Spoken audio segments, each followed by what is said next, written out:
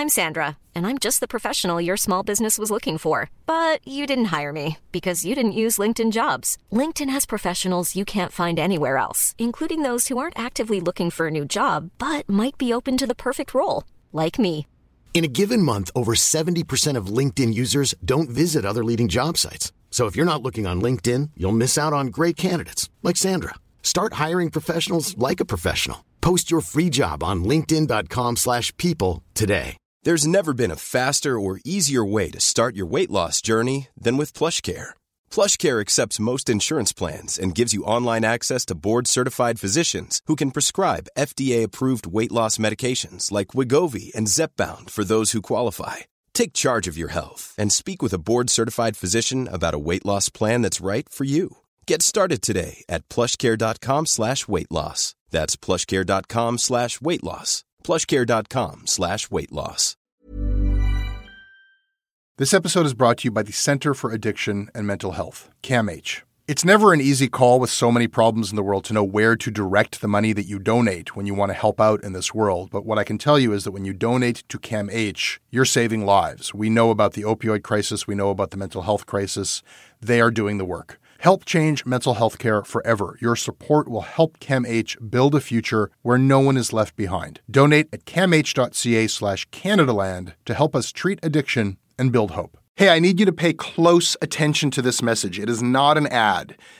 This is about Canadaland, and this is about you. You need to know that the news crisis is about to get a lot worse. You've heard about the layoffs. We're about to have news closures, and it's very likely that we're going to be seeing the defunding of the CBC. Where are you going to get your information from? What can you do about this?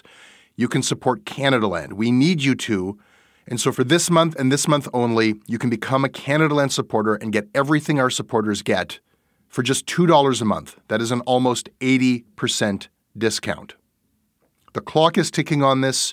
It disappears at the end of the month, and then we will not offer it. We need your support. We need to keep news coverage alive in Canada. Go right now to canadaland.com/join. And thank you.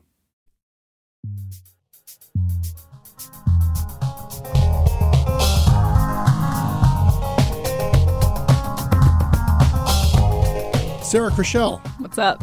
Editor-in-Chief of The Eye Opener, Director of Operations at the Canadian University Press, freelancer for Vice. Welcome. Thank you. Thanks for having me.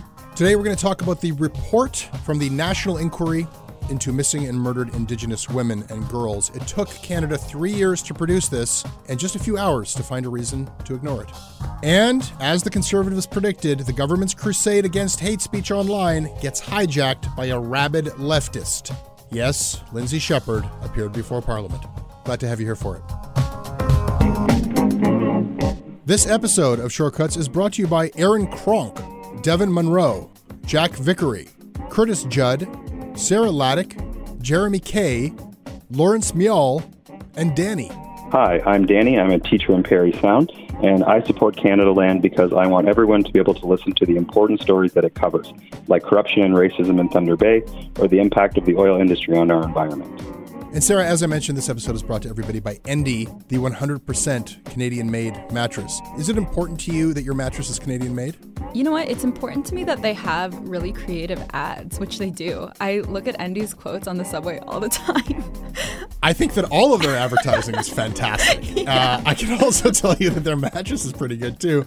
I sleep on it every night. And that part's relevant, too, yeah. As you can see, I look like a man half my years. Oh, yeah, well slept. Yeah, hardly any energy. bags. Oh, my yeah. God. Agreeable. It's a good mattress. You can return it after 100 nights if you don't like it. What they'll do is they'll find somebody who needs a mattress and they'll just give it to them. But that doesn't happen very often because people like their Endy mattresses. They have free shipping to every Canadian province in a box the size of a hockey bag. It is this country's best-selling mattress. It has the highest rate of customer satisfaction, the lowest rate of returns. Get $50 off of any Endy mattress at endy.ca when you use the promo code CanadaLand. Once again, that's endy.ca, promo code CanadaLand.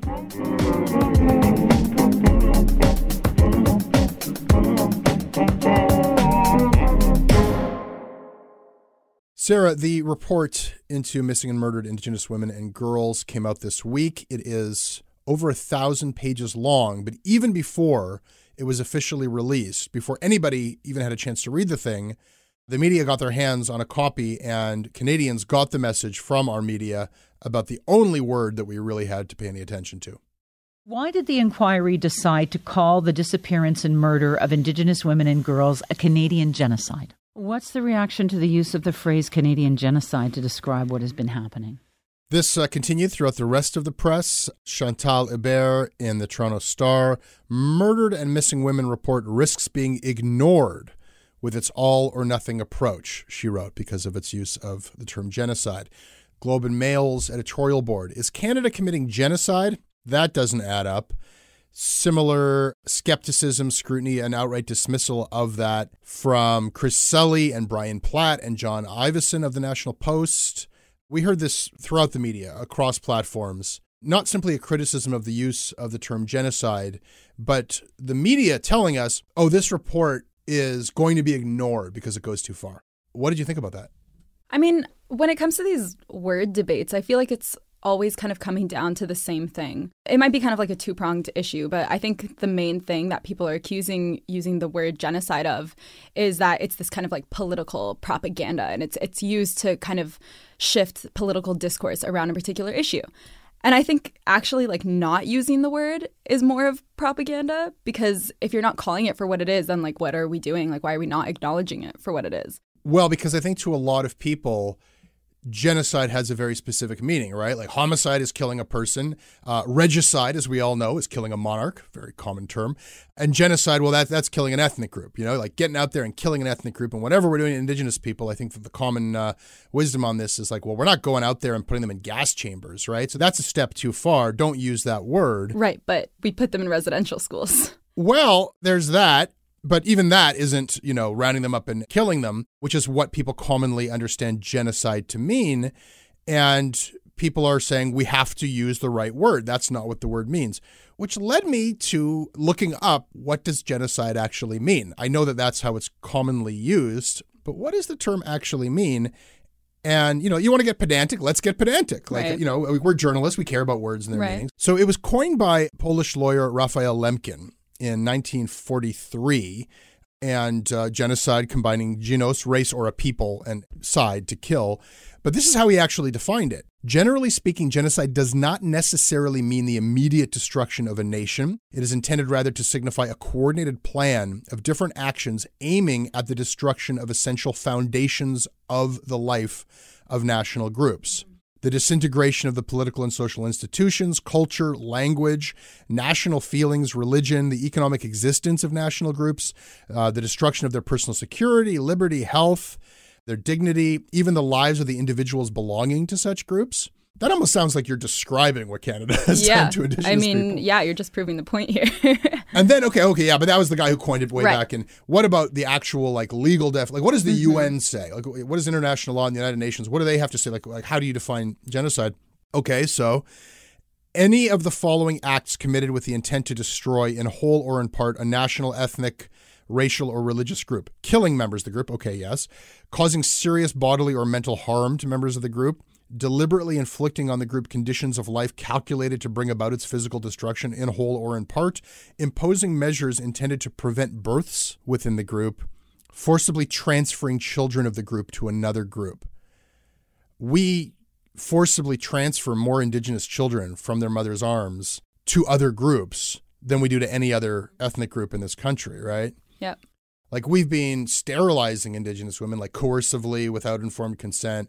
You don't get to see your newborn baby until you agree to be sterilized. There's an allegation that was happening last year. Mm-hmm.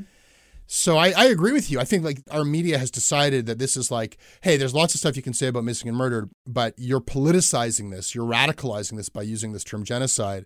It would actually be politicizing it to not use that word. It's almost like we want a political goal here. We want people to listen to this. So you can't push this too far. So let's censor that word, right. Even though it's the right word. Yeah. That would actually be a politicization. I also think that even just the act of turning to just your average dictionary or turning to some source that's supposed to give you this ultimate definition of what this word means. For example, when people are arguing that about just the term racism or racism, can you be racist against white people? The term of racism is defined as believing that any race is superior to any other race, right? And I'm like, okay, well, like every source that exists as some like colossal ultimate source is in itself possessive of those prejudices, right? I mean, this is a media criticism show, so it's all about like very close textual readings of language and words, but not just like there's all kinds of things that fit into this. Like we can look at who is saying these things, you know? If we look at the media response to this report and all the people saying genocide, I don't know about that. I don't see any Indigenous people. Yeah, like, you know, of course. You know, who do we turn to when we're trying to weigh this question of like, is genocide the appropriate term? Who gets to talk? Romeo Dallaire. Romeo Dallaire gets to talk. And so they go to Romeo Dallaire because, of course, he was witness to the Rwandan genocide. And he says, I'm not comfortable with that, using genocide in this context. My definition of genocide, says Dallaire, it has to be a deliberate act of government to exterminate deliberately and by force and directly an ethnicity or a group of human beings. And that meant actually going and slaughtering people. So by the Romeo Dallaire definition, unless we're going and slaughtering Indigenous people, it doesn't qualify. And it's an interesting implication. It's like Dallaire, by virtue of his experience in Rwanda, he gets to have some say as to how we define this term. It's a very political act, what the definition is. Yeah. Well, I mean, with all due respect to Romeo Dallaire, that's the Rwandan genocide. Yeah. What is the Canadian genocide? Right. Because there is one, you know? And why are we asking him? I mean, I don't even know if anyone's asking him. CBC asked him. Okay, well, there you go. Right? So you're a public broadcaster Yeah. who I think has an outsized soapbox with which to define terms and set debates. They are asking him, and they're not asking other people. Yeah, I mean, like, I guess if you're turning it to the media outlets themselves, like, I think the best response is kind of, like, on many episodes, as you've said, like, media outlets are part of, like, the biggest influencers, right? And the people who run these outlets are the biggest influencers on Canada, or some of the biggest ones. And, like, I think a really good example of when rhetoric really mattered and like shifting the way that we talk about things was with the anti-choice movement, and when there was kind of this like really blatant shift from calling it pro-life to anti-choice. Yeah. And I'm only speaking from like my experience with the Eye Opener, Ryerson's independent newspaper, but what we did was like we actively put out an editorial that said this is why we're calling this from now on. This is why we're using the terms anti-choice, because pro-life is propagating this idea that people who are pro-choice are anti-life, which is just like nonsensical. It's actually like quite the opposite. I think this is a really good example of when you can look to media outlets to really like blatantly address the confusion and say like, this is why we're doing this and this is why we're calling it this from now on. We're not just going to ask kind of, and I don't want to say random people, but just individuals with a very particular experience. We need to ask the people who are going through this specific thing. Maybe it's a phenomenon that we haven't been talking about enough. Maybe it's something that we need to understand better, and we need to go to those sources on the ground. We can't just ask people who kind of have a different understanding of a similar issue. I mean, I think that the problem is that we're not necessarily dealing with good faith argument. You know, it's sort of like if somebody was to say, oh, I don't know if this qualifies as genocide, and they were in good faith, then you could point them to those definitions and say, actually, your concept, the common concept of genocide is not the technical definition. And then they might say, oh, I stand corrected. Canadian treatment of Indigenous people does qualify as genocide. Let's move on to the recommendations and how to implement them. But of course, in many cases, that's not who you're talking to. You're talking to people who will kind of look to any excuse not to look at the recommendations. Yeah. And so we get stuck at this point. And when the media is saying, oh, this is going to get overlooked because of the use of this too strong word, I'm like, well, you're doing that. Yeah. You know, and it's already like, you know, this took 3 years for the inquiry, and even getting that inquiry to be conducted took years and years and years of pressure and lobbying. And within 3 days, we've moved on to another topic because this is getting basically relegated to that report got radicalized. That report it was too far, and now we can ignore it. And that's a disgusting pattern that I believe the media is perpetuating in this case. I mean, that's really something. You know, there's thousands of people who were killed. And what the report is trying to say is you have to look at these deaths in the context of everything that has happened. And the point of this is that we should all look at this as like, yeah, we're all complicit in creating these circumstances. So to actually address it, we'd have to actually like look back at the root. And we are being encouraged through the supposedly left-leaning media, the conservative media. All the media is basically saying, ignore. I think going back to your point about kind of teaching or educating the people who are kind of looking for any excuse to say you're exaggerating or that's not actually what this was. Let's call it what it was. Yeah. I think that the issue with trying to educate those groups is that we can't just kind of meet them halfway, I don't think. And I think this is a common view amongst like people who work on the ground and activists and grassroots activists. I think that those people would say like, well, why are we trying to amend our language to what's going to convince these people that we have to meet halfway in order to believe us?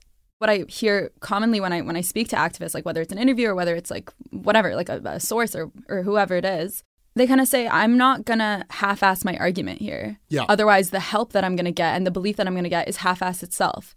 So I think that using a term like genocide, like just like making the choice that this is what it was and not just recognizing it as a kind of soft blow cultural genocide. Like calling it a planned genocide is kind of the act of accepting the fact that like we are no longer accepting a half-ass help. Like we are going to call this for what it is. If you're on board, good. Like finally educate yourself. Like let's... Sure. Like the job of a report like this is not to sugarcoat and coax people into participation.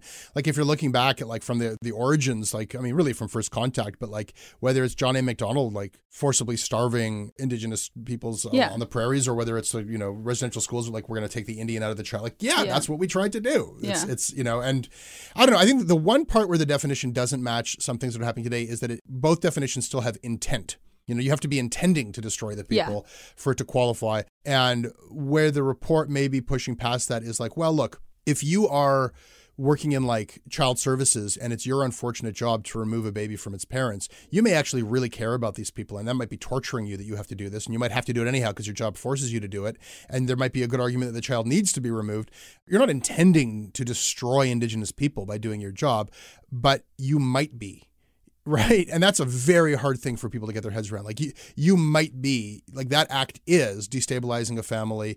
It suggests that we need to work on new frameworks for that person to do a different thing. Or is there some way of dealing with the community or the family to not take the child out of their community? And that might be beyond that person's pay grade. And that person doesn't want to feel guilty that they're participating in a genocide. I mean, who does? But like, can we swallow it? Like, can we take that maybe we are all somewhat implicated in a system that has always done that? I agree with you. I don't think that we should be letting ourselves off the hook. Like we do need to swallow that and wear that. It's the only way we're going to actually figure out a different way of doing things. This episode is brought to you by the Center for Addiction and Mental Health, CAMH. We hear a lot about the opioid crisis. We talk a lot about the mental health crisis. These are serious problems. These problems affect us all. They've affected my life and my community. They are not intractable problems. I don't know what's going to solve them on a policy level, but day to day, helping people, that's what CAMH does. They do it on the ground when people need help, and they do it through research. The team at CAMH gave our team a tour of their facilities, and we were really just blown away by the incredible, heroic work that they're doing every day. They treat everyone with dignity, and their research is seeking and finding real solutions for everyone around the world. Help change mental health care forever. Your support will help CAMH build a future where no one is left behind. Donate at camh.ca/Canadaland to help CAMH treat addiction and build hope. This episode is brought to you by Douglas, a mattress trusted by more than 200,000 Canadians from coast to coast to coast. Trust is important. There are a lot of mattress lies out there, a lot of mattress liars. And I didn't intend the pun, but it occurred to me that there is one as I was saying those words. Listen, I am not lying to you. I have experienced the Douglas mattress. It is an exceptional mattress at a surprisingly affordable price point. It is a mattress that sleeps cool, doesn't have that weird thing in the summer where the mattress gets like an oven. It's a very good product. It's delivered to your house in a box. You don't have to go to a big mattress store. It is a medium firm mattress, which is what Canadians prefer, and it comes with a 365-night trial and a 20-year warranty. What more can I tell you? Douglas is giving our listeners a free sleep bundle with each mattress purchase. Get the sheets, pillows, mattress, and pillow protectors free with your Douglas purchase today. Visit douglas.ca/Canadaland to claim this offer. Sarah, it's your first time on Canadaland Shortcuts. It is. You may not be aware that we duly note that which must be duly noted, items that have perhaps gone undernoticed in the media. Right. I have it duly noted that duly noted exists. Very good. I appreciate your participation with this ritual of ours. Okay. You know what? I'm going to start. I'm going to duly note your own work. You did something that we couldn't do. You got Adrian Batra, the editor-in-chief of the Toronto Sun, to actually provide some level of accountability to the her version of it. Right. All we can ask for. I mean, we have asked her many times, will she come and defend? I mean, most notoriously the goat slaughtering article by Sue Ann Levy, but there's a long list of things that any editor-in-chief should have to answer for any big paper like The Sun, and she will not be interviewed by us. But you got her. Was it easy to get her to sit down with you for an interview? No. No. I started about, I guess it's been 9 months now, but it was for the Ryerson Review of Journalism, which is a magazine that comes out of the Ryerson School of Journalism, which she repeatedly says that Ryerson hates her. She's said that over and over to me. And that's definitely not where I was coming from with it. Basically, I started in, I think it was October, I sent my first email request to her until I was able to get a hold of her cell phone number. It took multiple emails, multiple missed calls, numerous times hearing her voicemail. And eventually I got her to You're right, to agree to one. 15 times you had to reach out before you actually... Yeah, 15 times for the email follow-ups. Calls, I can't even count how many times I called her because she misses her calls a lot. Yeah.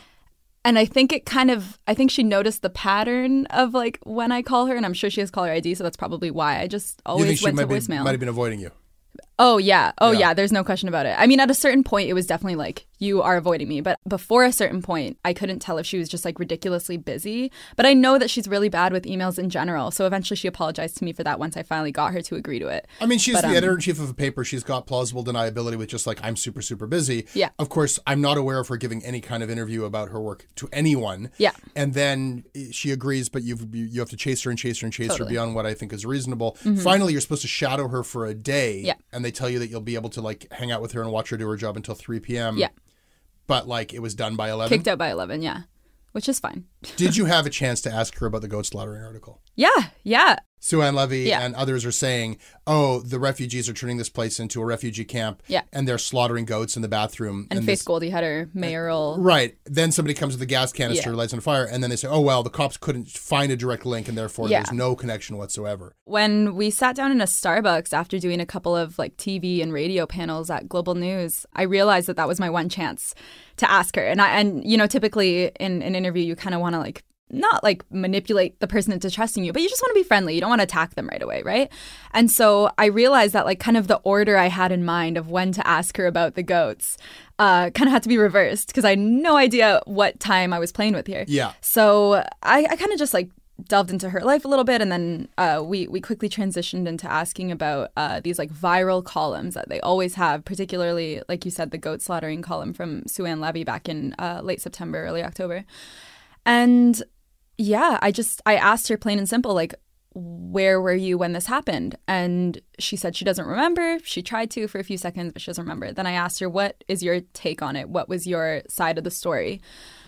And she talked like this. She said that she went into fix-it mode right away. Yeah. The first thing she said to me was, these are things we don't really talk about, which was strange to me because I am now a fellow editor-in-chief, and these are things that I would kind of immediately want to answer to, which is why I kind of compelled her to talk to me in the first place. I'm this is good for you. This isn't good for the rest of us. This is your chance to say what your side of this is, and you can speak for yourself. We are asking you to do that. And this isn't some sort of attack piece. If you read the piece, it reads very fairly. I know that some of my left-wing peers were kind of disappointed in how much I kind of just let her speak for herself, which is another story. But she kind of just said, I went into fix-it mode, and we do what we have to do to make sure that we're held accountable, and we got to not worry too much about the backlash and just worry about rectifying things as soon as we can. And she told me very vaguely that she had discussions with James Wallace, their then editorial director, I believe it was. Now working for Doug Ford. And conversations as well with Sue Ann Levy, the columnist who wrote the columns.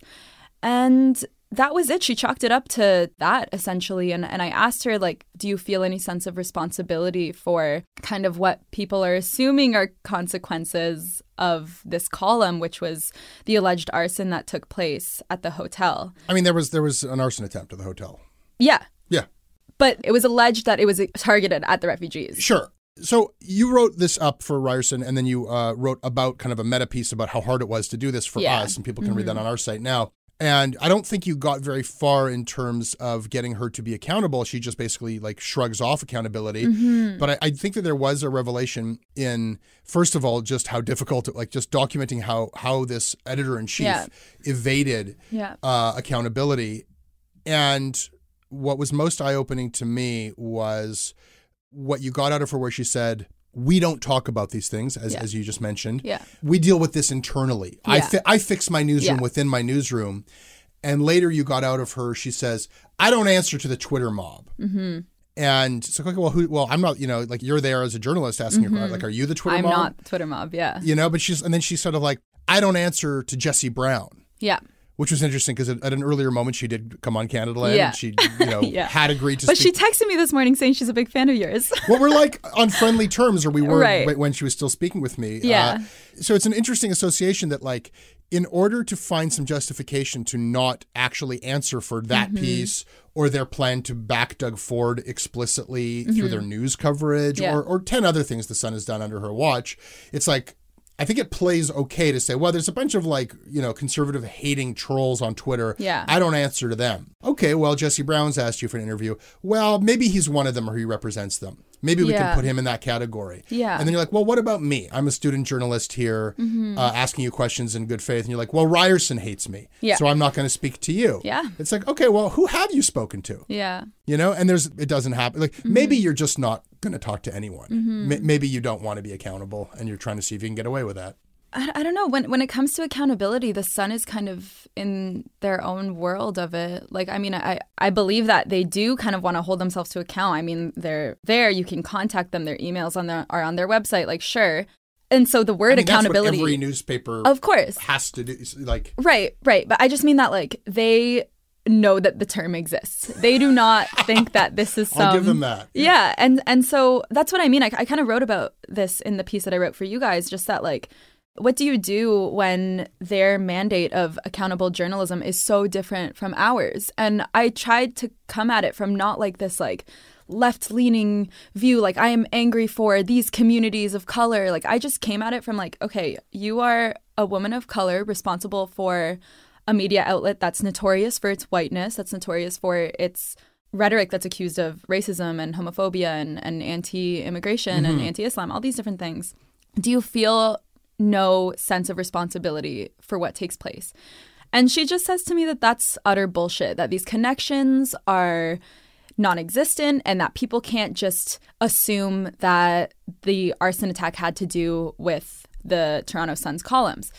And so, I don't know, I walked out of the building that day, like, kind of underwhelmed and also, like, remotely existential, just thinking, like, how do I kind of compare my ideology to theirs, like, particularly with, like, right versus left ideology. Like, during our casual conversations, this is a hard thing that I even, like, had a hard time conversing with myself about this. Like, I was standing in the office and we were having, like, casual conversations, like myself, James Wallace, Adrienne Batra, and they were just, like, throwing around these, like, casually racist jokes. And at one time, like, Andy Donato walked in and he pitched this really racist joke about Karen Wang for the cartoon the next day.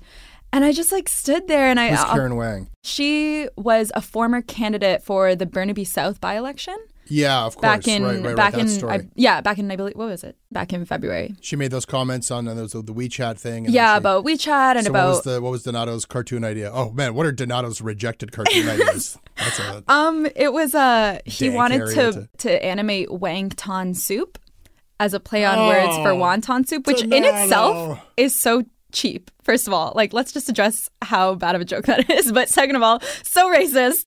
I don't know. It was just, like, shocking to me that they're so invested in this world and, like, they don't even notice that their rhetoric is problematic. Like, it's not a thing that they acknowledge whatsoever. It's not even like, well, this is our viewpoint. It's like, no, like, what you're saying is just, like, that's just not how we view things. Does that make sense? It's a hard thing to I hear you, like, you're looking at fellow human beings and they're friendly and you're trying to understand where they're coming from and how to reconcile the way you see the world with theirs. Yeah. And, like, you may be doing too much labor. You know what I mean? Like, I might be. It might be just what it seems. Like, anyhow, Yeah. people should read your story about the story. Yeah, you should. Duly noted. Sarah, what do you have for us today? Yeah, okay. So my thing that I've been thinking about for the past couple of weeks is how nobody's really talking about how climate change is affecting people's mental health. So I've seen a lot of things about like, youth groups are leading the movement against climate change and like these really dystopian headlines that say, 1 million species are going to be extinct if we don't do something about this. And we have 11 years to reverse the effects of climate change, these types of coverage. And I've really noticed like a lack of representation of like my experience in my own circles that we're kind of just all talking about like, what are our plans for the future now? Like, what are we going to do with ourselves? Like, I don't know. This is just like a really casual and kind of really dark conversation that I have with people like, oh, like, do you want to have kids? Like, I don't know. Like, should we even because of climate change? Like, that's kind of like my personal one factor that I've been thinking about so much lately. And it's something that people aren't really talking about in the mainstream. And some particular outlets are covering what's called climate anxiety. And there are a couple terms for it, and they're relatively new in like scientific communities, just about kind of this like existential doom and this inevitable trauma that's coming up. And of course, it's only really relevant for the generations that are going to be alive during it and are going to have their kids be alive during the peak of it. And I just don't see that conversation reflected in the media whatsoever. And I'm just like really shocked, honestly, about it. That's interesting. The story came out last week that there's this new report calling climate change an existential threat by 2050. By 2050, it's like sort of the most pessimistic report of these scientific reports. And it had me just like, wow, it puts you in that frame of mind. And it makes me think of like life during like threat of nuclear annihilation and how everyone lived when they thought like, okay, we could all be gone tomorrow. The difference being that like when you try to get your head around, like the anxiety of this is like different. Like that one's just like, oh, just get it over with. Yeah. It's been years that we've been hiding under our desks. Just push the button and let's all die. Yeah. And this is just like, well, it'll probably be like a couple generations of miserable suffering, war, and, like civilization breaking down. Yeah. And like, I just had a couple of small kids and I don't want to think about this right now. Yeah. I don't know. I mean, like, how does one cover, like... Okay, so my sister, she studies ecology and evolution. She sent me this piece from Vox. It basically talks about the concept of victim blaming in reference to climate change. And she wrote about how the way that we're talking about climate change and the way that we blame ourselves for not recycling that one coffee cup or not putting the lid in the proper slot in the public garbage can or not using a reusable tote bag at No Frills. Like these little things, as much as they're good steps to take, they're not what's going to reverse climate change. And the way that we're kind of not looking to like the systemic aspects of it is a form of victim blaming. And I think that that's what's causing a lot of people to just kind of give up on the fight. Meanwhile, it's not this like hopeless thing. It is something that we can reverse. Like we have proof that we can reverse it. But meanwhile, we have Alberta getting rid of the carbon tax. And that's like the opposite direction of where we should be going. And yet it's so normalized and no one's talking about it. And anyway, I think that people should read that piece because it's such a good example of like, okay, it's a balance of holding yourself accountable, but also remember that like you are a victim of this world that we've built. You've been made to feel responsible for something that is really on the shoulders of industry and the way that the entire world is organized politically and economically. Where can people read that piece? It's at Vox, vox.com. Duly noted. I have one last one. Cool. Of somewhat lesser importance, but a preoccupation of mine, the ongoing commercialization of the CBC. Simon Haupt of the Globe and Mail was at the Upfronts. You know what the Upfronts are? I don't. This is where media companies invite the advertising community and they do a big song and dance. And they go like, we've got entertainment. Here's everything that's coming up on our network. And now's your chance to buy a big advertising package. Right. Okay. So, this has been going on for years. And, CBC shows like, here's our big new commercial shows. And they announced the Family Feud is coming to CBC. And, this is like de rigueur for TV networks to do this. It was a bit different this time, as Haupt writes, in that like the president of the CBC, like people attended this who usually don't attend. And the thing that caught my attention was, if you are of one school of support for the CBC, it is the public broadcasting mission of the CBC. It is focused on CBC Radio 1, which is ad-free, which is, I think, why most people who feel passionately about the CBC support the CBC, is kind of like really tightly in there on their CBC Radio 1 listeners. And I think that if there were ads on that service, then their view of it may change. In any event, Matt Galloway, one of their kind of flagship stars of CBC Radio 1, is trotted out on stage in front of a audience of ad buyers where he is hyping up their new app. The CBC Listen app is coming out. And he says, folks, it's advertising friendly. Now, they've never done this before. They've never had a public radio personality come and basically say to the advertising community, hey, open for business, ads welcome. I would suggest there's an implicit message that, like, you know me, you've never heard me deliver an ad. You know, well, you know, I don't know the details of which CBC shows are going to be on this listening app and whether there's going to be advertising, but I've observed in the past that as CBC moves to digital audio, and I think everyone kind of acknowledges that the future of radio is digital, they have abandoned the ad-free format of Radio 1. Everything they've done in digital audio, be it streaming audio on their website, has had pre-roll video ads that are horrible, that you have to sit through 4 of them before you get to the content, or their podcasts. They are bringing ads to the podcast business. And I have a disclosure that, of course, I have an interest in the podcast advertising business, but this seems to be suggesting that whatever they're doing on this app is going to have ads on it. And it suggests to me that that's going to include Matt Galloway's content. And I'm a little bit grossed out to see them kind of leveraging the credibility and the brand of their public broadcasters to sell more ads. And I just feel like it's something that, like, I don't like, sometimes I feel like I'm a crank who's just like really fixated on this like CBC and audio ads thing. But I wonder, like, I'm convinced that the public really does care. They just don't know that it's happening yet. And that it's going to be like, are we going to have a debate about whether or not the CBC should be doing this or not? Or is it just one day all of your CBC audio is going to have ads on it and then it's just done? So when these things pop up, I feel like I should bring them to people's attention. Duly noted.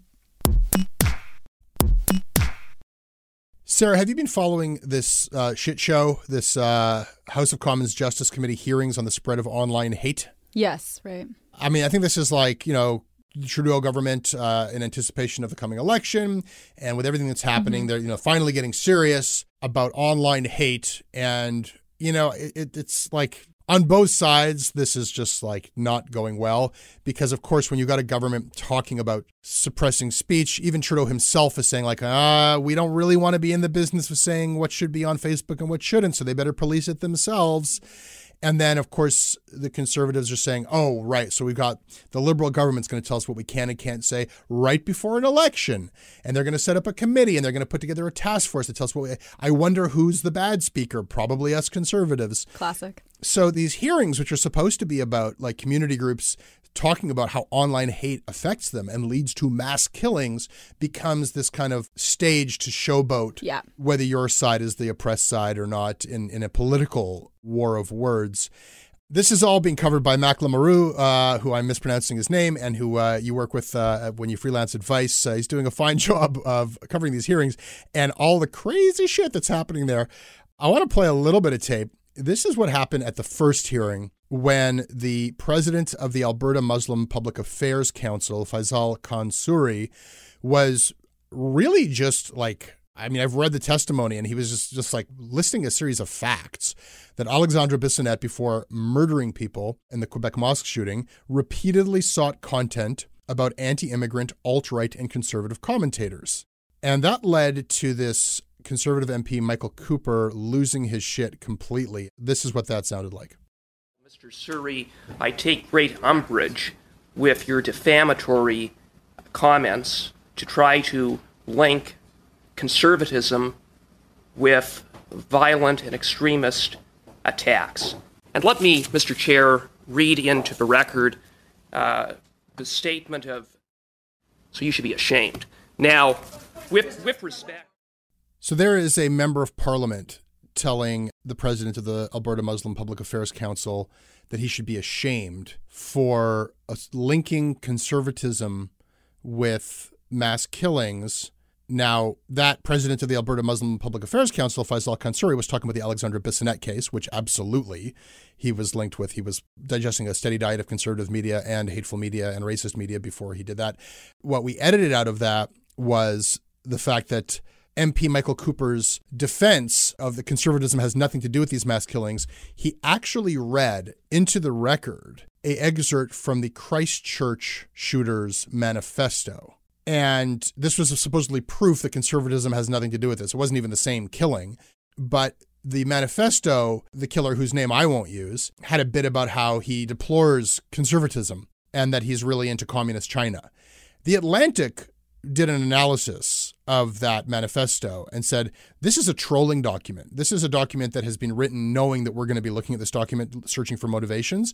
He has shoutouts to PewDiePie in this, so he's deliberately going to distance himself from conservatism and ridiculously say that he's like into communist China for some reason so that conservatism doesn't suffer.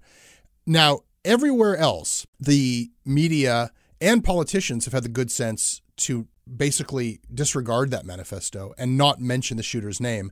And here is this conservative MP reading it into the parliamentary record. Scheer later forces him to withdraw it and apologize. I mean, this is really something. If you think about what these two different individuals are doing, you've got one guy saying, hey, online hate speech leads to people like me getting murdered while we're praying. And this other guy who is a member of parliament saying, well, you should be ashamed of yourself for linking conservatism to racism. One person's trying to protect the reputation of the Conservative Party. One person's trying to prevent the next mass killing. Mm-hmm. So who should be ashamed? I mean, I think that's kind of the issue when people are trying to draw those comparisons, right? Again, it's back to the whole thing of one thing is not equal to the other. And we're talking about two different things here. So you can't just apply the exact same argument, really. You can't just expect to say, well, look at this source and look at what ended up happening. You left-leaning people are guilty of the exact same thing. And you're basically outing yourselves as hypocrites now if you're really trying to make that argument. Yeah. Oh, there's good people on both sides, as Trump said. No, there's a trend here.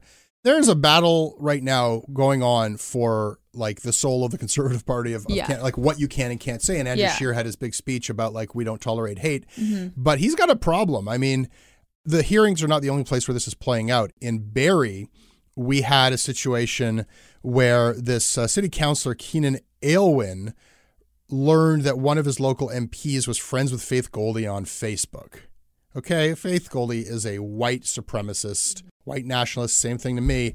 It's well documented, and you've got an MP.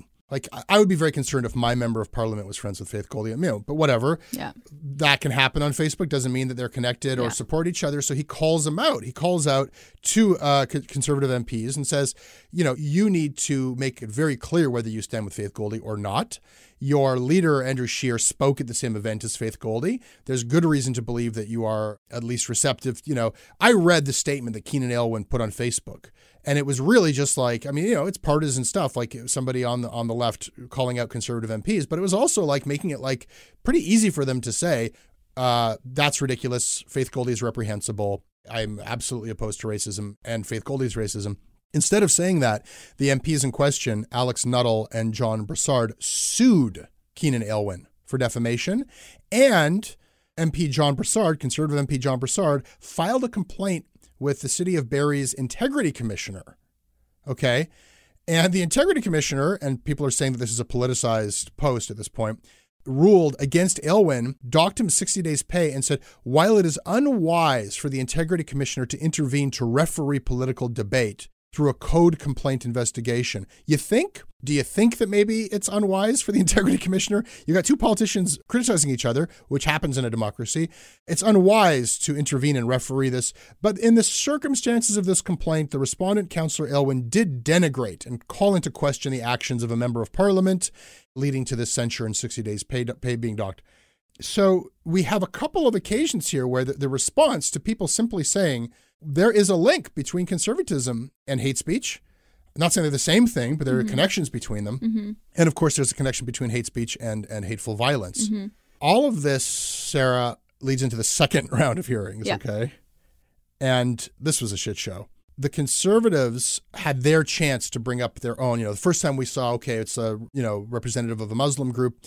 Well, now we want to have our freedom of speech representatives here. They apparently invited Jordan Peterson, but he couldn't make it. So Lindsay Shepherd came, and a former Rebel contributor, John Robson, who's now with the National Post. Mark Stein came to testify on behalf of freedom of speech to this tribunal on hate speech. And I want to play a bunch of tape from this because this was just insane. Go for it. I am concerned. I was driving into Ottawa listening to my old friend Evan Solomon on the radio, who was arguing that, in fact, it was perhaps time for Mr. Cooper to be booted from caucus. The surviving vice chair of this committee said recently that Jordan Peterson should not be permitted to testify to this committee. Bernie Farber, I believe just last night, said Lindsay Shepherd should be booted from appearing before this committee. Ms. Shepherd and Mr. Peterson are law-abiding Canadian citizens, and this practice of labelling people and demanding that they be instantly deplatformed, booted from polite society is in fact more serious than some of the other matters before this committee. Honourable members, thank you for the invitation to appear today. Earlier this year, I received a 7-day suspension from the social media website Twitter for violating their rules against hateful conduct. I'm not willing to go along with the big shut-up. I appreciate you say that, because we talk about thresholds, and Mr. Robson was raising great concern about any threshold to hate speech. We, of course, for decades, since 1970, have had a very high threshold with respect to hate speech in the criminal code. So to all three panelists, give me one example over the last 50 years where the criminal code has been improperly applied to hate speech. One single example, 50 years. What do you mean by improperly? You raise procedural concerns about Section 13. You lambasted it for your 10 minutes. Give me one example of impropriety with respect to the criminal code and hate speech over the last 50 years. Well, I've read the Taylor and Watcott decisions carefully, and nothing that people have complained about before this committee come anything close to the narrow definitions of the Supreme Court of Canada in right, both the narrow those definitions cases. of the Supreme Court of Canada. Yes. So my concern is an enforcement issue. I think it should be the high threshold of the criminal code. None of you have suggested a single example over the last 50 years as to why that high threshold is a problem. And the last thing I will say, because it's not just the end of Ramadan this week, but it's also this Thursday, the 75th anniversary of D-Day. And Ms. Shepherd, when you go on YouTube and you embrace the views of population replacement with a white nationalist, just remember who the Nazis are. Thanks very much. Ms. Shepherd, do you want to respond at all to that? No. That was Liberal MP Nathaniel Erskine Smith there. I mean, that's it right there. Yeah. You know, so Lindsay Shepherd was booted off of Twitter for 7 days. The whole argument that these conservative voices are so upset and angry about, the fear they have that they are under attack and they're being silenced, when challenged to come up with one application of the state limiting them or, improperly applying hate speech laws, they could not come up with one instance of that. Yeah, I mean, that happens a lot, right? When it comes to that kind of like polarizing debate. As soon as you approach anybody who talks about leftist agendas and uses terminology like that, I feel like as soon as you ask them for an example, there aren't really, I haven't experienced an instance where someone was able to name something when it's something that much of like a polarizing left versus right in like the many instances that I've encountered, like super conservative. Well, I've got examples right here. Like, we hit examples right here today. Like, if the fear is, if you care about freedom of speech, you're like, I should be able to express an opinion without the government trying to shut me up or punishing me or limiting me in some way. Well, if the opinion you express is, hey, I think that conservatism, mainstream conservatism, is linked to online hate speech, right? If that's your opinion, some people agree with that opinion, some people don't. I think you can demonstrate that, but that clearly falls within something that you should be able to say in a society that has free expression or free speech. Right. But for voicing that opinion, Faisal Khansuri was berated by a member of parliament and told that he should be ashamed of himself. Mm-hmm. And for saying that, Barrie City Councillor Keenan Aylwin has 2 defamation lawsuits from Conservative MPs and lost 60 days of pay and was censured by the Integrity Commissioner. So there are things you can't say in Canada without the government. Conservative MPs will do everything they can to censure you, dock you pay, sue you, and shut you the hell up if you say that there is a link between conservatism and online hate speech. I think it's like a reaction, like an angry reaction, like, well, we can hit you with this kind of like doxing mentality too. Like, we can write about you on Twitter and our public social media platforms, and we can sue you, and we can make all these consequences for you as soon as you say some sort of like controversial opinion about us. And I think that's kind of a result of like cancel culture, sort of, and like how people are always quick to call people out on outlandish opinions from the conservative side. Right.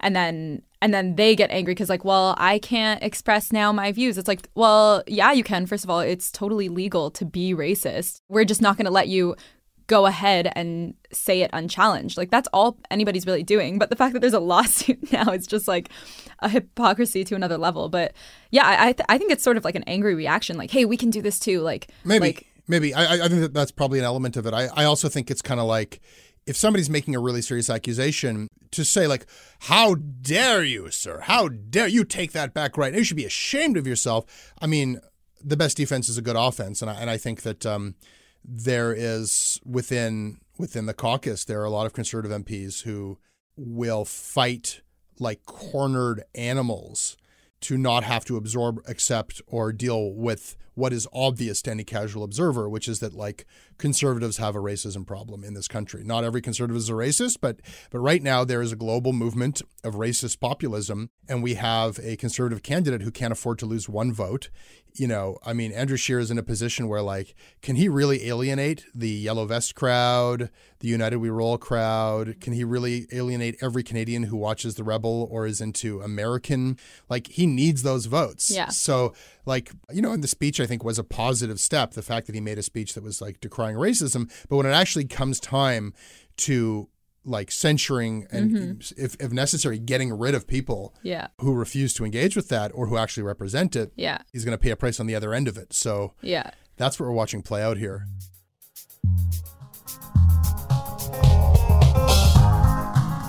That's your Canadaland Shortcuts.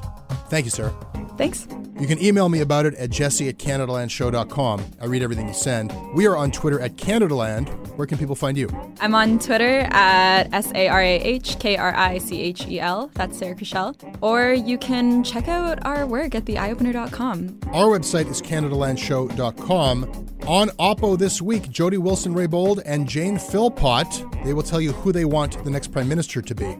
And you can check out Sarah's piece about her pursuit of Adrian Batra on our site as well. This episode is produced by David Crosby. Our managing editor is Kevin Sexton. Syndication is by CFUV 101.9 FM in Victoria. Visit them online at cfuv.ca. If you like what we do, if you would like to receive a t-shirt or a bottle opener or ad-free versions of all of our podcasts, those are the things that we give to our supporters. We rely on your support, and you can give it to us at patreon.com/CanadaLand.